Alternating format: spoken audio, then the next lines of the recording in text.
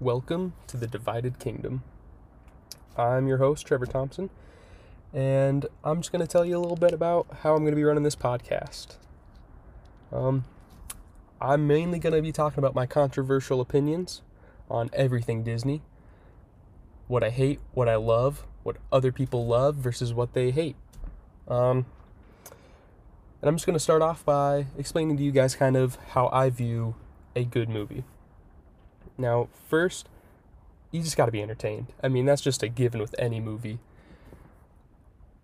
You try to watch it, you can't get your head wrapped around what's going on. You get frustrated not knowing what's happening, or it's taking too long to get to a certain point in the movie. It's just not a good time. Nobody likes those types of movies. So my first and foremost rule is, how long can I watch this movie before I get turned off? Or even if I get turned off. My second is relatability. How am I affected by this movie? I can watch Mulan as a straight white guy in North America, and I still find something I relate to in the animated version of Mulan.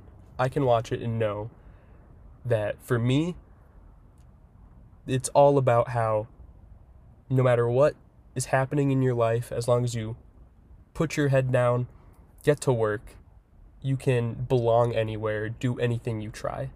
I don't have to be an Asian girl to understand it.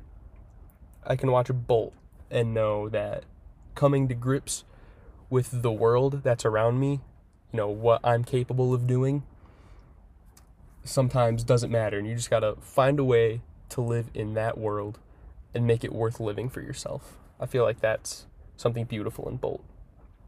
I can watch Treasure Planet and have nothing that looks relatable to me, and understand it's the same way kind of as Bolt and Mulan, where you just have to put in the work, believe in yourself, and you can accomplish anything, no matter where you're at in life, whether you're swabbing the poop deck. I guess that kind of lets me move on to my longevity quotient, I guess I'll call it. It was good. Yeah, I related to it. But is it good later? Can I relate to it later in life? Do I watch it now, get something new out of it with my new perspective as an adult, not understanding before, these underlying tones of the movie? Is there something I can watch without getting a headache? I cannot watch Monsters, Inc. anymore as an adult without getting a crazy headache at the end of the movie. I don't know what it is. All I know is that I can never watch Monsters, Inc. again because I don't want to live with a migraine the rest of the day. I can watch Brother Bear.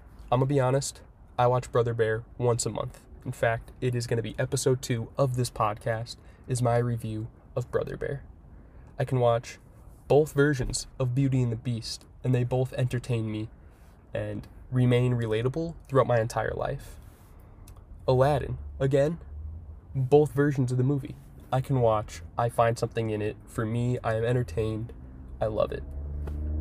And as you can probably tell so far, my rating system is purely subjective. I don't give each of these quotients, I'll call them, a rating, add them up, make it something real, or not real, give it a hard defined number that way. I'm still going to give it a number. It's easy to understand, but I'm not doing any fancy math. It is purely and utterly subjective. I know a lot of people that give me some crap because I think of movies that way, but I feel like even with those three, they hit differently with a lot of movies.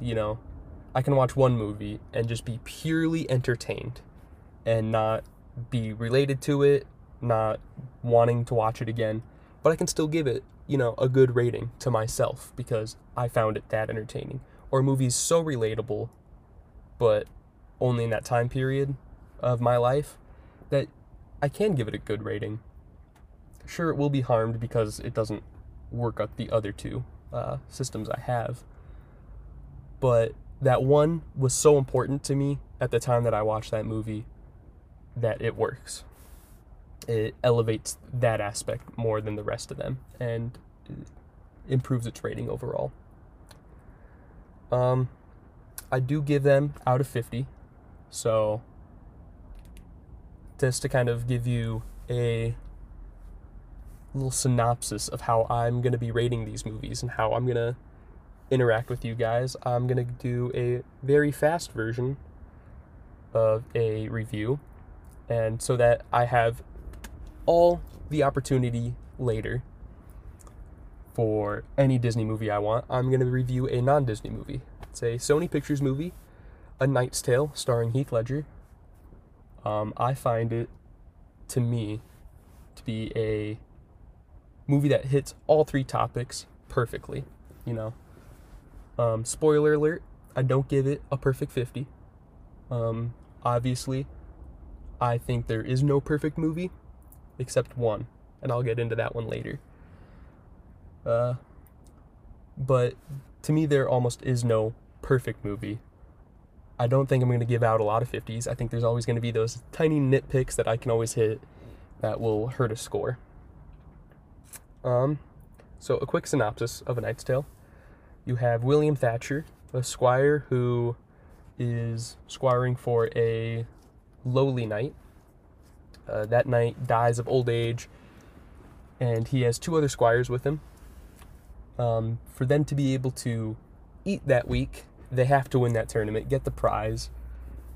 So William takes his place. He's been, according to him, practicing with said knight. So they take off the armor, give it to Will, have him joust. All he has to do is not fall off his horse. So he doesn't have to be good. He just has to have a strong grip on that horse. And he gets hit right in the face, stays on the horse, they win, and it gives Will a realization that a lesson he learned from his father, to chase your stars, can be real.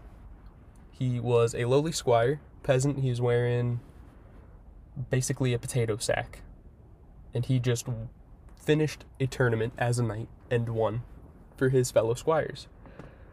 So that leads him to believe that they can do it, that Will can become a knight, that they can change their lives. And so they do it. They find somebody along the way who can forge the necessary documents for him to participate in the tournaments, and he starts off. They go for it. He starts winning tournaments left and right. He develops his rival, finds his love, and I know I'm going through it real fast, but in the end, he stuck to his morals throughout the movie, and that helped him get out of a bind. Purposefully not giving away too much, because I feel like everybody should go and watch this movie. I feel like it's been underwatched, and I promise in the future I will be more detailed in my synopses. But he ends up out of his mind, gets to live his life because he put in the work, stuck to his guns, and became what he always wanted, a knight. And this movie really affected me growing up, and I feel like it could affect a lot of people from my generation, as my generation, as this is just from me talking with everyone I know, we were always told, you can do anything, you can put your mind to it, you can be anything you want. And that left us really, really directionless. I know with my brothers that they just kind of hit their 20s and were expected to live life, and they had no idea where they were going to go. Nothing prepared them for it. They were always told, you can do it. And same with me. I kind of got lucky in my situation that I'm at now. And the movie before, for me, as a kid, it was just entertaining. It was awesome. You got to see basically real jousting. You had really good acting, so I could immerse myself in it a little bit. And that's pretty much what the movie was to me. So it kept me watching it. And as I got older, I saw those themes that they were throwing right at your face that just blow over you as a kid of follow your feet, chase your stars, and change your stars, should I say. And it made me realize, kind of in my late teens, when I watched it again after taking a little hiatus, that you just need to pick something. You need something to put your mind to and follow it. And I think that's kind of just an amazing message, that you can do anything, but you have to pick that anything, I thought it was awesome. And like I said before, I've been watching it since I was a kid. This movie came out in the early 2000s. I have watched it at least once a year since then. I've tried to make it, watch it once, at least every 2 months, because it's just that good of a movie. Try to get anyone I can to watch it with me. It's just, I love it. I'm entertained every time I watch it. The action and jousting, the acting still get me. Just because I'm older doesn't mean that I nitpick the acting and the realities of jousting, As a kid, though, that opening Queen song, We Will Rock You, bothered the hell out of me. I don't know why. I think I just wanted the movie to be accurate medieval times. And as I got older, I realized the movie wasn't that at all. But, great song. Fits the movie perfectly. And overall, I give that movie a 45 out of 50. And I believe that's controversial, mainly for the reason nobody knows the movie. People think it's got to be critically acclaimed, everybody's got to talk about it, and that's when you can give a movie high ratings. If it doesn't get that popularity, it doesn't deserve a high rating. But I believe it is a near perfect movie for what it wants to be and the messages it tries to portray, that I give it a 45 out of 50. I thank you guys. Thanks for coming to the Divided Kingdom, and I will see you in episode 2.